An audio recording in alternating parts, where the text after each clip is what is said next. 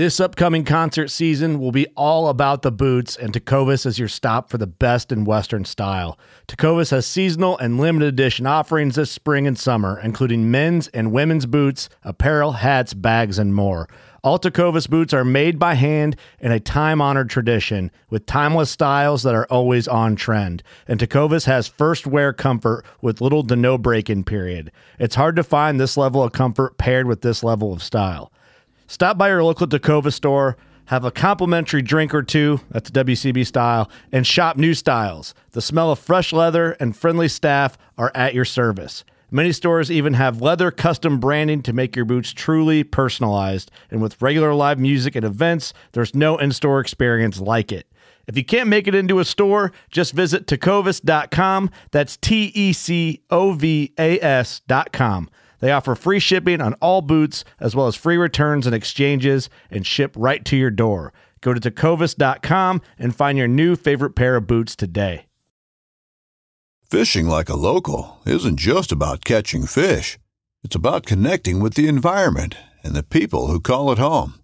It's about hearing the stories and traditions that have been passed down for generations and sharing unforgettable moments with the people you meet along the way. Fishing like a local is having an experience that stays with you forever. And with Fishing Booker, you can experience it too, no matter where you are. Discover your next adventure on Fishing Booker.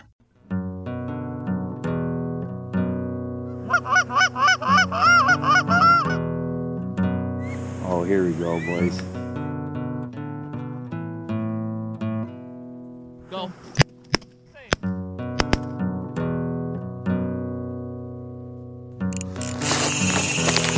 Ooh, I love that sound. This is a good one.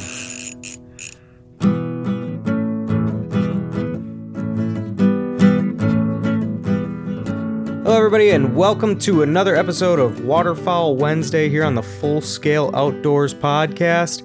Today I am solo. We are without Dale. I believe he's on a vacation, so we're going to do what we normally do. We're going to grab the snorkels and we're going to take a little bit of a deep dive. And I'm going to dive into a subject that is near and dear to my heart, and also I've been getting a lot of inquiries about it lately, talking to people on the phone about it, and that is goose calling contests. So if you've ever wanted to get involved or get a push in the right direction on how to get going on goose calling contests, hopefully this podcast can give you a nudge or an idea. And, you know, even if you're not interested in goose calling contests and you just are interested in getting to be a better goose caller, studying something like goose calling contests and making an effort to improve your knowledge about goose calling through goose calling contests is an excellent way to improve your calling, meet people, talk to people, get an idea of where you need to improve, what fundamentals you're lacking, on and on and on and on and on. I've been preaching this since I was a kid, that if you want to learn how to become a better caller, there's no faster and more effective method than getting deeply involved in calling contests. And if you want to kill more geese, there is nothing, not even close, nothing more effective than you can do than becoming a proficient and effective goose caller. So with that being said, we've already gone over here. I wrote down some bullet points, just some benefits to learning about goose calling contests, and a great way to meet people. Hell, you can get a job being a goose hunting guide and get invites on hunts. And very briefly, we can go over some of the very fundamental things like what is a goose calling contest if you don't have any idea what a goose calling contest is, and where you might find them and how they're structured and organized. Basically, a goose calling contest is going to be at an event. You can find these, you can find goose calling contests online nowadays, and there's some in person, and they're basically all going to be structured as such as a 90-second routine that you're going to perform for 5 judges. They're going to ask if you want to warm up. Typically, there's a stage. On the in-person ones, there's a stage. There's 5 judges that are concealed by a curtain. You're gonna meet in a bullpen. Once you do go through the sign-up process, everybody meets at noon or whatever at the stage. So you're sitting there, you signed up for this contest, you're in the bullpen, which is what we call the gathering area for all the callers. Somebody's going to come around with a coffee can, everybody's going to draw numbers, and you are sitting back there. Say you drew number 5, that's your number in round number 1. So 1, 2, 3, 4 people are going to go before you, and then number 5, it's your turn. You're going to walk on stage, there's going to be an MC, he's going to ask you if you want to warm up. You're going to nod your head because you can't talk, because the same thing with the curtain, you're not going to want to reveal who you are on stage. So once you do a warm-up, I think you're allowed like 60 seconds for a warm-up, but nobody usually takes more than 20. You're going to go ahead and do a 90-second routine. Once you are finished with your warm-up, nod your head, you get the 90-second routine, and that's going to be a routine that you mimic calling at geese from a distance, calling them in very close, losing them, calling them back with a comeback call, and then a lay down call. So the whole thing takes 90 seconds. If you ever just look up on YouTube like Robbie Iverson goose calling contest, Hunter Grounds goose calling contest, Mike Benjamin goose calling contest, and you listen to their 90-second routines, you can get an idea like, yep, they get to do their warm-up, all right, and then they start with their routine. When you listen to it, especially if you're not really familiar with what's going on and how a goose calling contest works, or even if you are, you kind of are like, what the F was that? Like, it sounded amazing, number 1. I can't do any of that stuff. Number 2, I don't even know how to make heads or tails of it. Yeah, a guy did some hail calls, and then he got really fast, really technical. There was a comeback call. I could kind of tell that portion of it. And then again, just a bunch of like crazy awesome goose sounds.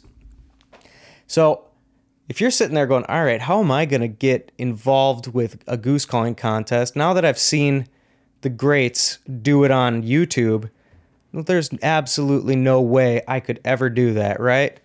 Wrong. No, you definitely can do it if you just put your mind to it. I mean, all these guys sucked at one point. One of my first novice goose calling contests that I was in, I was competing with Joe Heinz. And Joe Heinz is a very, very accomplished goose caller these days. He's won many big open contests and been a top placer in many. But here we are in a novice contest, 10, 11 years ago. We didn't even know who each other was. Everybody starts out in a novice contest. Everybody starts out sucking. In fact, sucking at something is the first step to getting kind of good at it. So if you are in that stage where you are ready to suck at this and make the gradual steps to get better, here's a couple tips on what you can do to figure out how the hell you're going to put this together before you go embarrass yourself on stage. And basically, a goose calling routine, when I'm talking about the hail call, the greeting calls, the lay down calls, the comebacks, you need to break this down, because unlike competitive duck calling, which is my specialty, like on stage, is everybody's given the same song and everybody performs that song on stage, and the judges pick the best singer, if that makes sense. Goose calling is a little different because there is no set song routine. You write your own song. Sure, it follows these guidelines, but you get to put the notes in as you want to do them. So it's more like writing and performing your own hip-hop song that follows a basic structure. So it can be very intimidating to put together, but I've got a good technique for how you can break down a routine and make it much, much less intimidating and much, much, much easier to understand. So this is going to be your first homework assignment if you want to start breaking down what a goose calling routine actually is. You're going to get yourself some notebook paper and a pen, and you're going to jump on YouTube. So with the notebook paper, what I do is I write 0 to 9, 10 to 19, 20 to 29, all these on different lines. What they are seconds. I'm breaking down the routine into 10-second blocks. So seconds 0 through 9, colon, and I leave space to write. Seconds 10 through 19, colon, and I leave space to write. Seconds 20 through 29, all the way through second 90. So once you get this, you're going to want to write all this out, and then go through some of your favorite goose callers on YouTube, the Joe Heinzes, the Mike Benjamins, the Robbie Iversons, the Trevor Shanahans, all the really, Kyle Jones, of course, Hunter Grounds, of course. These are all really, really good guys to listen to. Obviously, you won't be able to do all of the technical notes and the speed and the fantastic flow that all of them have. But by doing this method where you break down a routine into 10-second blocks, as soon as that MC says, this is for score, and they blow their very first note, start taking notes. Seconds 0 through 9. What happens? That's what you're going to write in your column that you have next to those second blocks. And it doesn't have to be note for note. It could just be a description that makes sense to you. So seconds 0 through 9 are going to be, okay, there's a hail call, then there's another hail call, a report hail call, a couple of clucks, like maybe a spit. Write down exactly what's happening in those, exactly what's happening as it makes sense to you. All right. And then bang, pause right on that second 9 or 10, wherever you broke it down. Okay. And then rewind it. YouTube's great for this because I think the back button goes back 10 seconds. Bam, listen to it again. Some of these segments, you're going to have to listen to them a few times. And I want you to have like 5 of these sheets ready to go so you can do this for 5 or 8 people. Like, get a bunch of people's routines broken down by the 10-second block. And what you're going to find is when you are starting to get through 3 of them or 4 of them or 5 of them or 6 of them, is you're going to start to notice the patterns pretty plain as day. So what at first sounded like just an absolute crazy fast amount of calling that you couldn't make heads or tails of now is starting to really seem organized and put into the correct place. For example, like here's what your paper might end up looking like. And this is what it looked like when I did it. Like the first 10-second block, like hail calls, report clucks, starting to gain a little speed. And then you can go to your next 10-second block, like speed gaining, a lot of speed gaining, building up, double clucks, triple clucks. The third 10-second block can be like pure noise. And the fourth 10-second block is like noise transitioning into a repetitive transitional sequence. Like la-lucka, luck, la-lucka, luck, la-lucka, lucka, lucka, lucka, luck. That's what all these routines do. They go to the bottom. The next 10-second block is like building the energy back up. The next 10-second block is like performing the comeback call. And once you get all of these callers and you can look back through your notes, you go, okay, now this makes a lot more sense. And it gives you something to build your routine off. So what am I going to do for my first 10 seconds? All right, I can look at these 5 other routines that I've wrote down what happens in the first 10 seconds. I can get a pretty good idea. And then where do I go from there? This will just guide you through the entire process. You know, some guys are note for note callers where they have their whole contest routine note for note and they perform it the exact same every time. But a lot of guys aren't. A lot of guys are section by section. Like they are not winging their hail calls, but they just kind of have the timing down. Maybe they don't blow the routine exactly identically every single time, but they know how these timing segments and these sections of the routine go. Okay, so that's how you're going to find out, that's how you're going to start to wipe away the mystery, like clear the fog away from that glass on what a goose calling contest routine is. And the next thing you're going to want to do is start putting it together. And then from there, you're going to want to start getting people's opinions on this. And this is another thing I tell everybody that's wanting to get opinions on their contest routine or advice. Do not do text advice. Don't do text advice ever. Like, hey, can you listen to this contest routine and then text me what you think of it? Like, guaranteed, it's going to be completely worthless. If I texted you what I thought of your routine, I'm telling you my advice would be worthless. Like, text advice is absolutely trash. Like, I might as well just write a cookie cutter one and send it to everybody who ever wanted advice on how to do calling contests. It's just going to say something like, you're going to need more power. You got some weird breaths in there. Build your flow a little better. And I thought your comeback calls could use a little bit more energy. Send. Don't bother me anymore. If you are texting people or reaching out on Facebook or Instagram and wanting them to go over, like, how do I improve my goose calling skills? Say, hey, could you give this a listen? And then maybe we could chat on the phone for 5 or 10 minutes about it. That's what you want. You want to do a 5-minute conversation. A 30-second conversation is better than anything anybody texts you ever about how to improve on goose calling. I don't text anybody. If anybody sends me stuff, I say, when can you talk? And then another thing is, too, maybe don't text somebody your full 90-second routine. When you are practicing and when you're looking for advice on parts of the routine, maybe send them sections, like maybe a 20-second block, like just your hail calls going into your noise. Like, could you give me a little direction? I feel like this could use some work. And then you're not talking about the entire routine from front to back. Like, what do you think of these hails? Like, somebody will call you back and talk to you for 2 minutes about your hail calls. Like, yeah, here, you need to add a little of this, take a little of that. It makes it a lot easier to get on the phone with people and a lot easier to work on your routine sections, which is something that you're going to want to do anyways.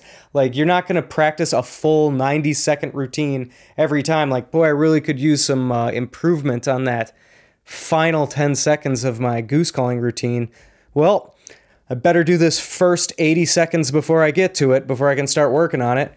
Like, you're going to want to hyper localize all of your practice stuff and really just practice the sections that you're working on improving, and then ask people what you think of it, at what they think of it.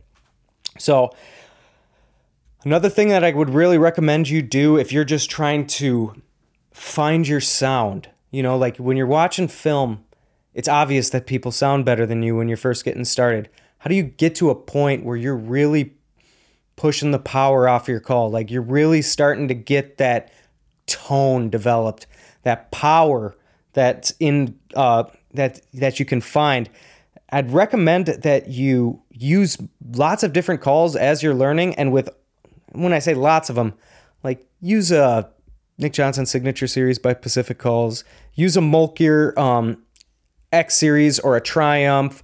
Try like a Tim Grounds, like a Super Mag, or a G Overhauler. That's a really good one. Get a few different calls, and then get a pile of reads for all of them. One thing you're going to go through is a bunch of reads. You're going to go through a bunch of reads as you're practicing. You're going to bust them. You're going to have to retune your call anyways.